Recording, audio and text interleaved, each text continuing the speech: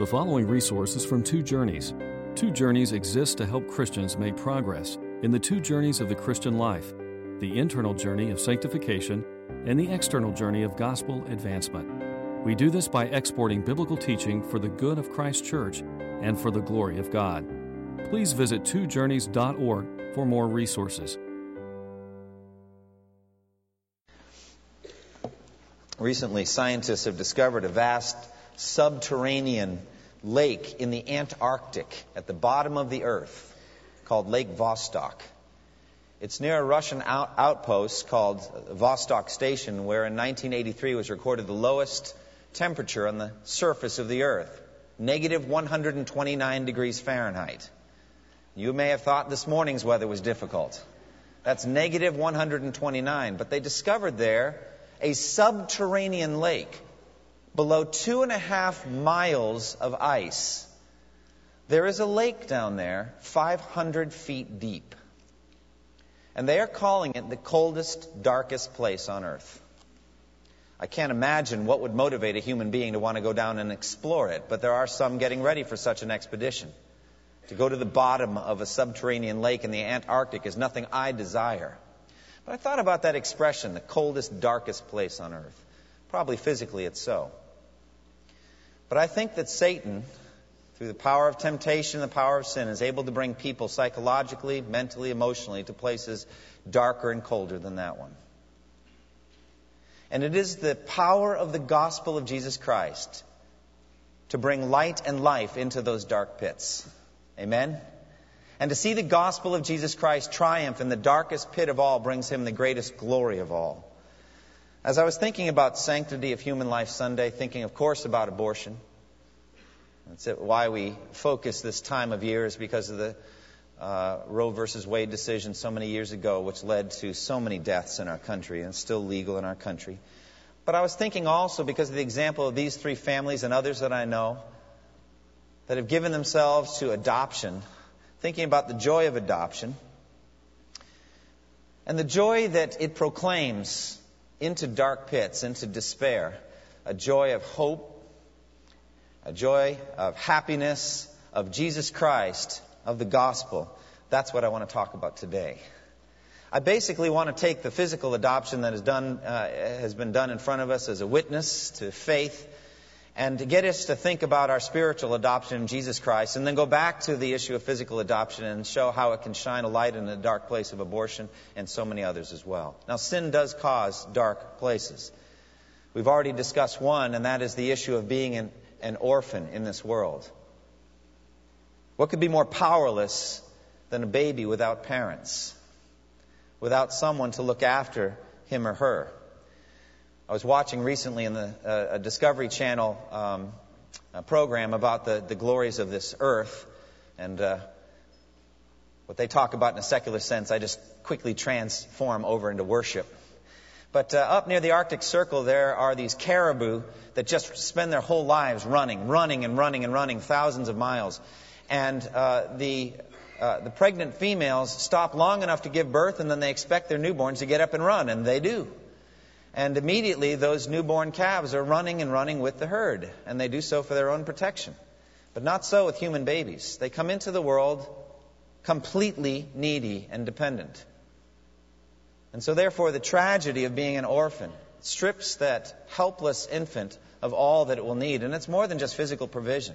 It's all that the soul needs. It's the gospel of Jesus Christ. It's love and affection and training and wisdom and all of the things that parents are meant to give by God. In Kenya, near Nairobi, there's a dark valley called the Mathare Valley. And there, you can see on any given day hundreds of children combing piles of stinking garbage looking for something to eat or something that has some value that they can sell, fighting to survive. Now, we have no idea how many of them are orphans. There can be some questions asked and some statistics taken, but really worldwide statistics about how many orphans there are is unclear, just because of situations just like that. UNICEF estimates as many as 210 million orphans worldwide. United Nations puts the number somewhat lower at 143 million orphans. But you know, I heard one of the couples talking about seeing faces. You see the pictures and immediately realize these are individual human beings with needs. And so the number is overwhelming, whether it's 210 million or 143 million, absolutely overwhelming. Then there are specific situations. There are perhaps as many as 15 million orphans in sub-Saharan Africa because of AIDS. So both mother and father gets the infection and dies, and it leaves the children as orphans. And then really whole communities get wiped out. And so aunts and uncles are gone, and grandparents, all of them are gone. And what it leaves are young teenagers in charge of a family of 4 or 5 little children. And that is such a desperate situation that sometimes those teenagers commit suicide because they cannot face the responsibilities. Just absolutely tragic. It'll break your heart, those circumstances. Then there are others that are orphaned by war in the Sudan and Uganda and other places. In the U.S. itself, there are approximately 118,000 orphans and orphanages waiting for adoption. 300,000 churches there are in the U.S. So that would be 1 orphan for every 3 churches. That's a dark place of being an orphan. Another dark place related to this is that of a crisis pregnancy. For a young woman, few things in life can be as shocking or scary as an unwanted pregnancy. And Satan is especially active in that situation. In many cases, certainly creating the circumstances whereby the baby was conceived to begin with. But then also working in the heart of both the father and the mother of that child to not want the child, to despise it, to turn away from responsibility. And for that woman, depression sets in. Options, all of them seem dark and foreboding. Questions come about the future. How could I possibly raise this child? How will I pay for everything? What about my future? All of my plans, those kind of dark thoughts come with a crisis pregnancy, and that leads quickly, in many cases, sadly, to another dark place, and that is abortion. The wicked scourge of abortion continues in our own country. There are 46 million abortions performed worldwide, over 1 million of them in our own country. 95% of abortions performed in our country are done for birth control reasons. 20% of all pregnancies in the U.S. end in abortion, 1 in 5.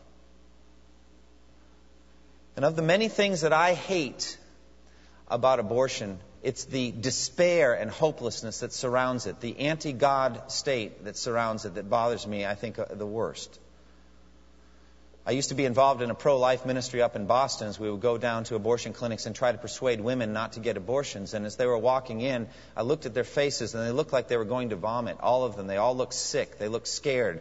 They looked like they had been wrestling all night with a brutal decision, which I think they had been.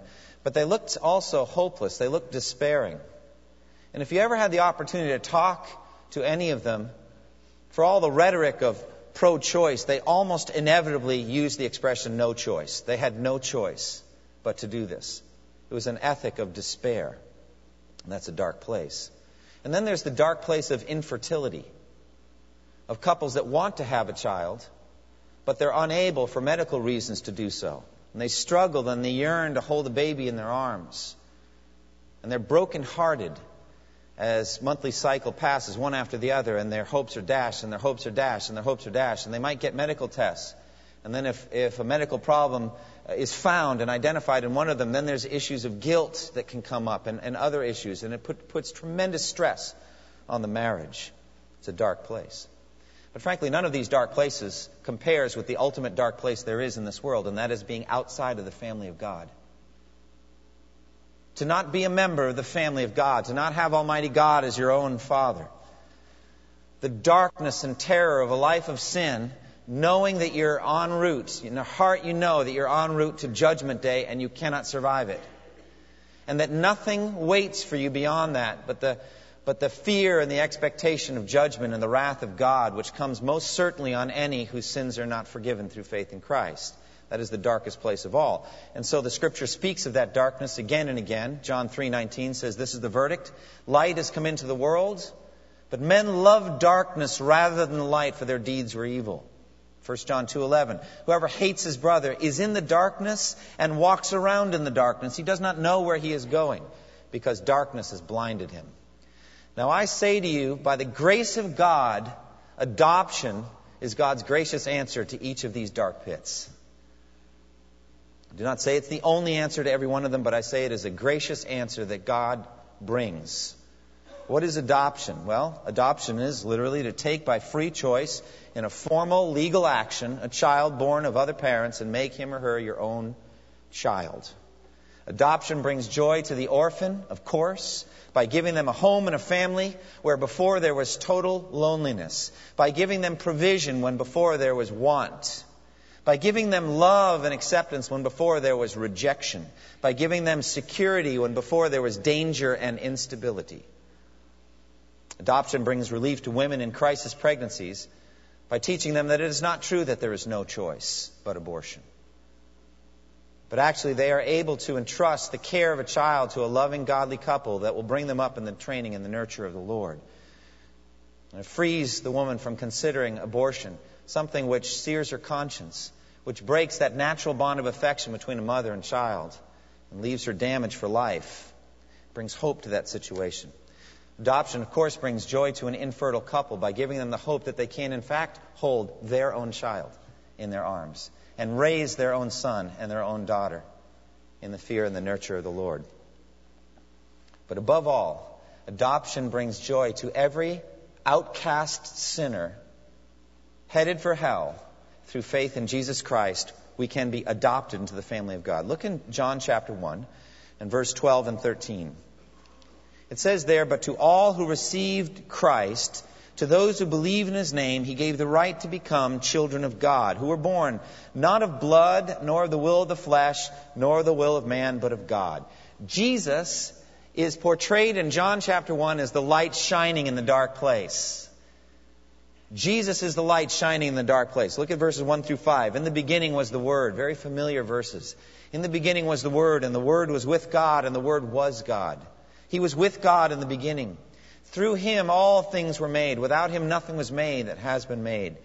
In Him was life, and that life was the light of men. And the light shines in the darkness, and the darkness has not understood it." This portrays very plainly Jesus' unique place in the universe. Jesus is God. He is the Word of God. And the opening words of John's Gospel clearly bring us back to the opening words of the Bible. Genesis chapter 1, when God said, "Let there be light," He spoke into darkness and said, "Let there be light," and there was light by the power of God. So also here John is saying that Jesus' life speaks into the darkness of human history, a light that cannot be extinguished. It is the light of the glory of God, and Jesus' life captures that light. But more relevant to the question of adoption is Jesus' utterly unique position in relation to the Father. Look at verse 14. In the New American Standard it says, "The Word became flesh and dwelt among us, and we saw His glory, glory as of the only begotten from the Father, full of grace and truth."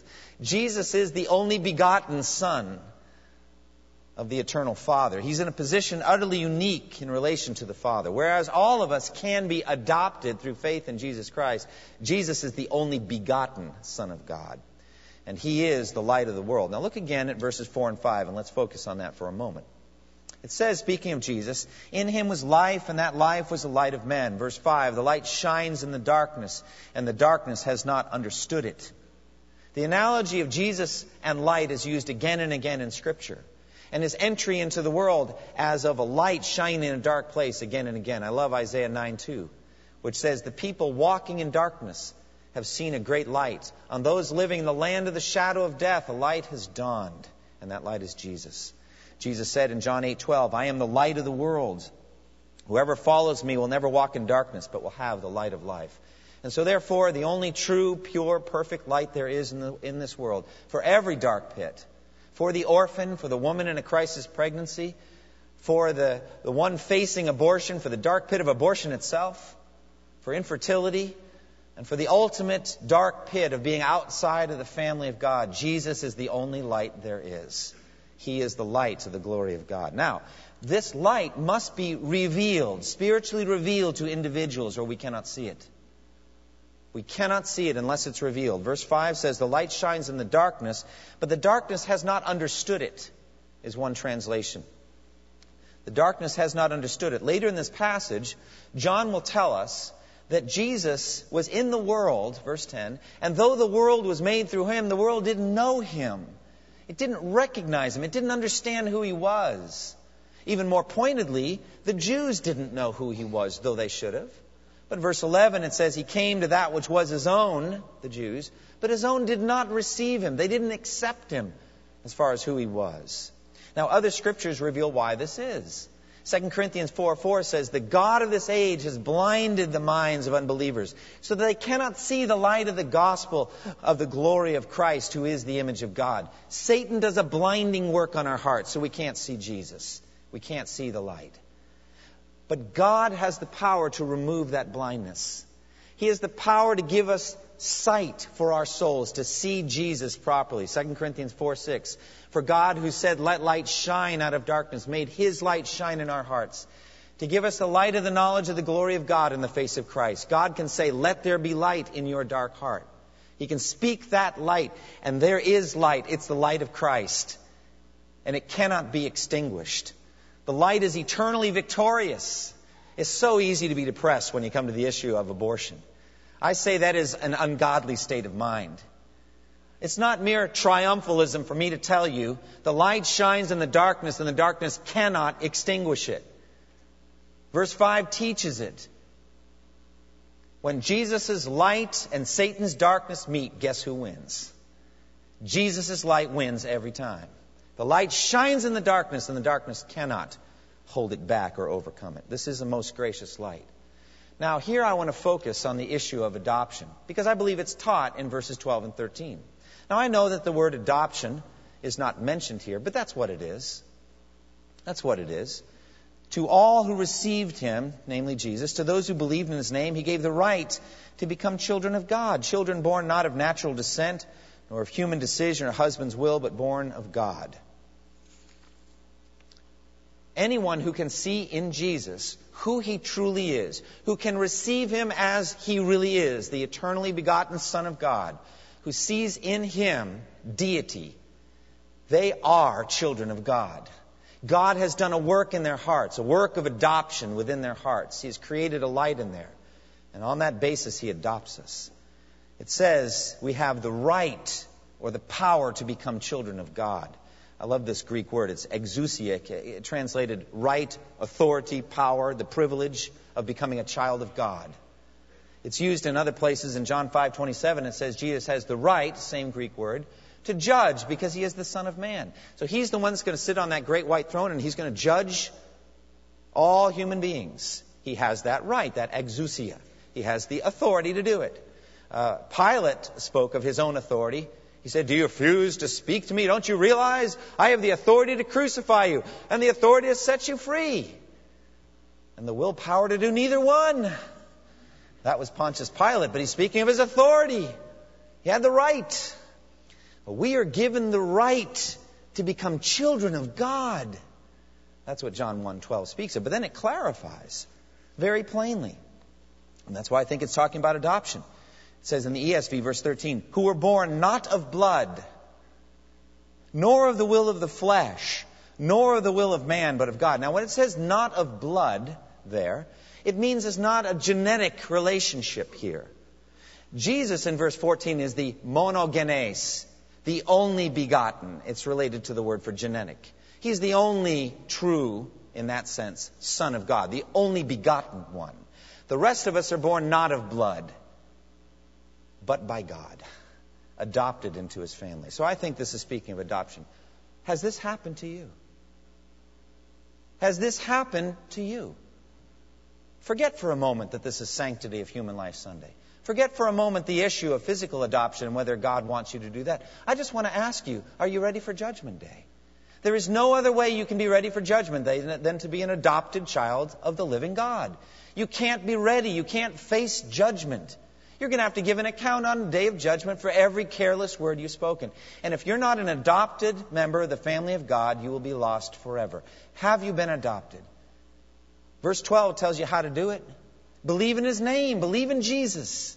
Believe that He is the only begotten Son of God, that the Word became flesh and made His dwelling, that He is God, that He died on the cross. Because he was willing to, not because he was under compulsion, but because he was willing to. He laid down his life for our sins, shed his blood for you. Has this happened to you? Have you been adopted into the family of God? Nothing else is more important than that. Now, concerning adoption, the Bible, the New Testament in specific, has much to say. Ephesians tells us that we were predestined for it before the foundation of the world. Isn't that incredible?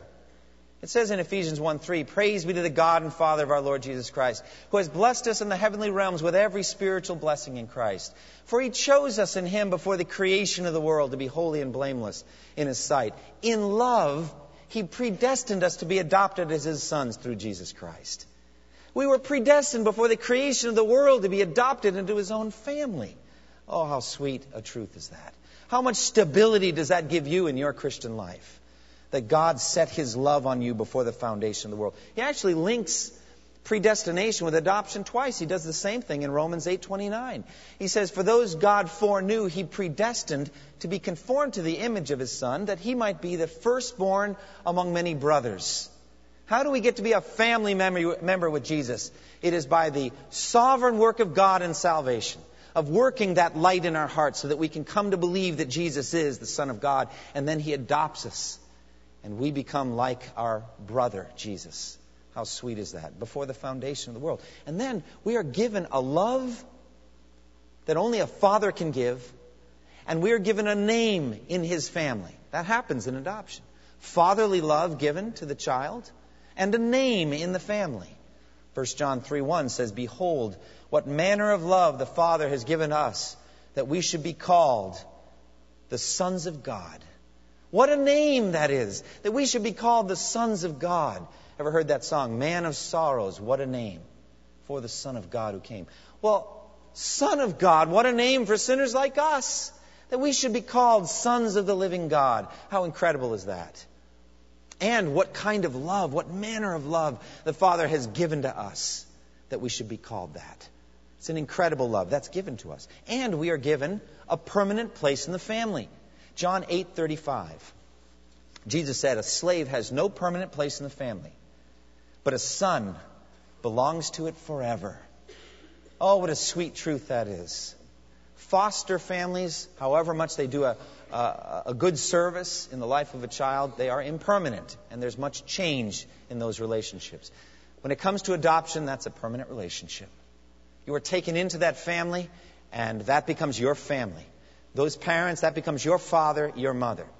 The existing children, those are your brothers and sisters, legally so.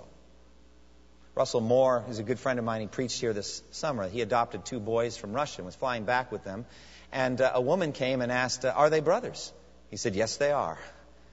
She's like, well, I know. They're brothers now, but are they brothers? Yes, they really are. They really are brothers. "You know what I mean," she said to him. "Yes, I know what you mean." If you're asking if they're genetically related, no. But they are brothers. Really brothers. Do you believe that's true of you? That you're really in the family of God? Or is it just kind of a foster relationship where you're kind of on trial? I've mentioned before, like Anne of Green Gables, where you kind of have to earn your way into the family, and then you end up messing up, dyeing your hair green and smashing your slate over some boy's head and all this kind of thing, and you're really behaving badly, and it's not looking too good for being adopted right now. So many Christians live like they're on trial, on probation. If we're adopted in the family of God, it's a permanent place in the family. John 8:35, forever. We will be there. And it's not based on our performance. Permanent place in the family. And we are given a gift. The indwelling Holy Spirit, called in many places the Spirit of adoption or the Spirit of Jesus, the Spirit of sonship. In Galatians 4 it says, "When the time had fully come, God sent his Son, born of a woman, born under the law, to redeem those under the law, that they might receive the full rights of adoption." Isn't that sweet? Because you are sons, not you might be sons or will be, because you are sons through faith in Christ, God sent the Spirit of his Son into our hearts, the Spirit who calls out, "Abba, Father." So you are no longer a slave, but a son. That means you have a permanent place in the family, and now the Spirit is inside you testifying to it. It is the greatest evidence an individual person can have that they are a member of the family of God. The indwelling Holy Spirit. And the Spirit is within your heart if you're a child of God, crying out, "Daddy, That's what Abba means. It's the same thing that Jesus cried in the Garden of Gethsemane. You remember? When great drops of blood were coming off of his face, and he's praying about drinking the cup of God's wrath on the cross for us, for the sins of the world. And he said, Abba, Father, all things are possible for you. Doesn't that sound so childlike? Daddy, you can do anything. You can do anything. If it's possible, let this cup be taken from me. Yet not as I will, but as you will. That same Spirit is in us now. The Spirit of Jesus crying out, Abba, Father, to Almighty God. The one before whom the angels hide their faces. That Spirit is crying, Abba, Father, within us. It's the Spirit of Jesus.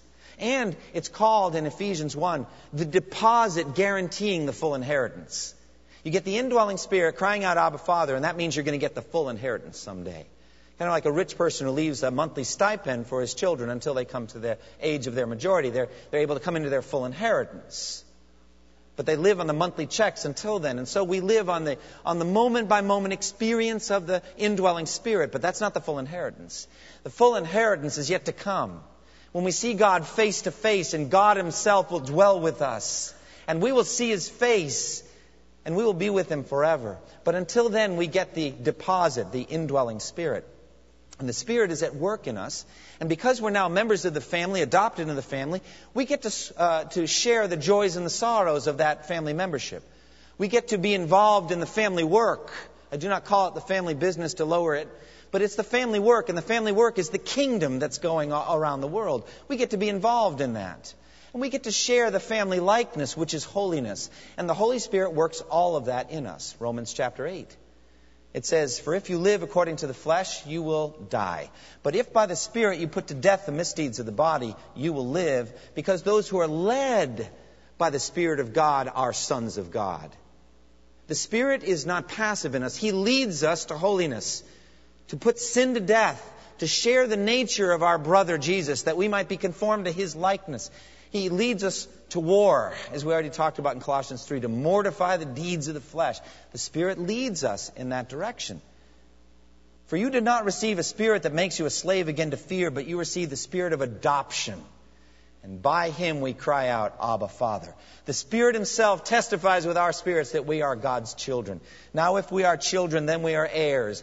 Heirs of God and co-heirs with Christ. If indeed we share in His sufferings, in order that we may also share in His glory. If you're a son of the living God, you must share in the sufferings of Jesus. And the sufferings have to do with personal battle against sin, the suffering of holiness, and then the suffering of advancing the kingdom of Jesus Christ in this world, meeting opposition. The suffering of temptation and the suffering of persecution. If you share those, then you come into the full inheritance. That's part of being a child of God. Now, of course, we're not like Jesus in many ways. He never sinned. When He met every temptation, He overcame it by the power of the holiness within Him. We struggle with the body of flesh, don't we? We struggle with sin. But I just said to you that we are permanently members of the family. Isn't that wonderful? So what happens when we yield to sin? What happens when we're tempted and we give in? Well, then He treats us like a father would a sinning child. Hebrews 12. He'll discipline us. They talk about being taken out to the divine woodshed. I don't know if any of us have any woodsheds, but you know what I mean. And when you adopt a child into your family, you have the right to train them. Not to abuse them, we're not saying that, but to train them as the Bible teaches. To bring them up in the training and the nurture of the Lord. It's a privilege. And if we don't receive that treatment from the Father, He's not truly our Father. But He is our Father. And so therefore He will discipline us. It says in Hebrews 12, my son, do not make light of the Lord's discipline, and do not lose heart when He rebukes you. Because the Lord disciplines those He loves, and He punishes everyone He accepts as a son. Therefore endure hardship as discipline. God is treating you as sons. For what son is not disciplined by his father? If you are not disciplined, and everyone undergoes discipline, then you are illegitimate children and not true sons. So what does the Father do? He'll discipline you. Yeah, you might get sick. You might have some financial trial. You might have some other adverse circumstance, some hardship that comes your way.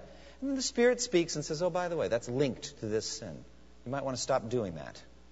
And that's called a spanking. It's called discipline. It's something the Heavenly Father's doing to teach you to be holy. so that we may share in His holiness. It's the way He treats us. But He's not going to evict you from the family. That's not the way He treats His sons and daughters. The consummation, though, of our adoption is yet to come. The best part's yet to come, friends. Romans 8:23 speaks about that. We ourselves, who are the first fruit of the Spirit, we groan inwardly as we await eagerly our adoption as sons, the resurrection of our bodies. Isn't that amazing how Paul links adoption to resurrection? The full display of our standing in the family of God waits for the final resurrection of the body. When our bodies are conformed to Jesus' glorious body, He's the firstborn from the dead, we will be conformed to Him in every way. And the universe will be transformed, and it will be a new heaven and a new earth, the home of righteousness. And we will live there forever and ever in resurrection bodies as sons and daughters of the living God. And therefore it says in Revelation 21:7, He who overcomes will inherit all these things, and I will be his God, and he will be my son. So what application can we take from this meditation on adoption? First of all, if you're a child of God, just give thanks for these things. Give thanks that He has given you the right to become a child of God. He gave you that right through faith in Christ. Give thanks that Ephesians and Romans 8 teaches that it happened before the foundation of the world, that God set His choosing love on you and predestined you to be adopted. Give thanks for it. Thank Him for the fact that when you believed, He put His adoptive love in you and His Spirit within you, crying out, Abba, Father. Give thanks for that the Spirit then leads you in a path of holiness. And that if at any moment you step off, He will discipline you and train you. But He will never forsake you. He will never leave you. He will guide you through this sinful world. And in the end, He will give you your full adoption, your full inheritance. You're an heir of the living God. And He will give you a portion, an inheritance in the new heaven and the new earth, and He will give you a resurrection body. Oh, those things ought to make you happy. Those things ought to bring you great joy. You ought to spend eternity thanking God for it, and you will. So just start there.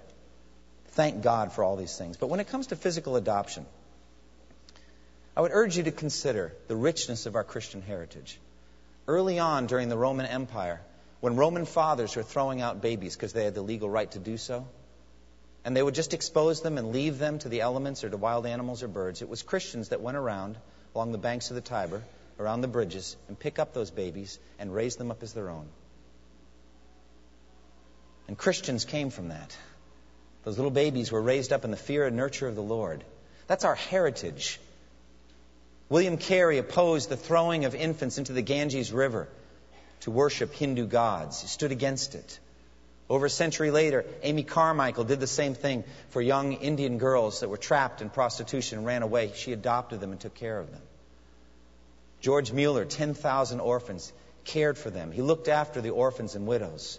And so also we can do the same. I think we have to do more in the issue of abortion, not just on the legislative side, but bringing light into the dark place of desperation. You have a bulletin insert there for pregnancy support services. There are other crisis pregnancy centers around that need our work. They need our finances. They need our support. You can give counsel to a young woman who says, I have no choice. And you can say there are choices. The choice of life. And you can speak the word of adoption at that particular moment. We can support the families, these three and others, that have set themselves apart to adopt. Support them financially. Help them financially if there are needs. Paul and Miranda are leaving, and you have 5 days to fill those boxes down there with specific things. Find out. It's going to take some research. Find out what they want. Don't bring a big yellow and red and blue plastic toy. I don't think that's what they're looking for right now. But there are a list of things they are. You've got 5 days. And let's find out what they're asking to bring to the orphanages. You can directly look after orphans and widows in their distress. Find out what they need and fill those boxes sometime this week. So that's something that you can do. Concerning actually adopting, that you would yourself adopt a child. We were reading in our family devotion this morning the story about Elijah. And he was out there in the desert and he was drinking water by the brook. And then suddenly the brook dried up. And God spoke to Elijah and He said, go to Zarephath. There's a widow there that I have commanded to take care of you. That's a fascinating statement. I commanded her to take care of you. So he goes. The thing is, the widow didn't seem to know about it. She really wasn't aware of it. And he said, bring me some water. So she goes to get a little water. And if you wouldn't mind making a little cake for me, because I'm kind of hungry. She's like, are you kidding me? All we have left is a little flour and a little oil. And I'm going to make that cake for my son and I. We're each going to eat half of it, and then we're going to die. That's our plan for the future. All right? But think again what God had said. Go to the widow at Zarephath, for I have commanded her to take care of you.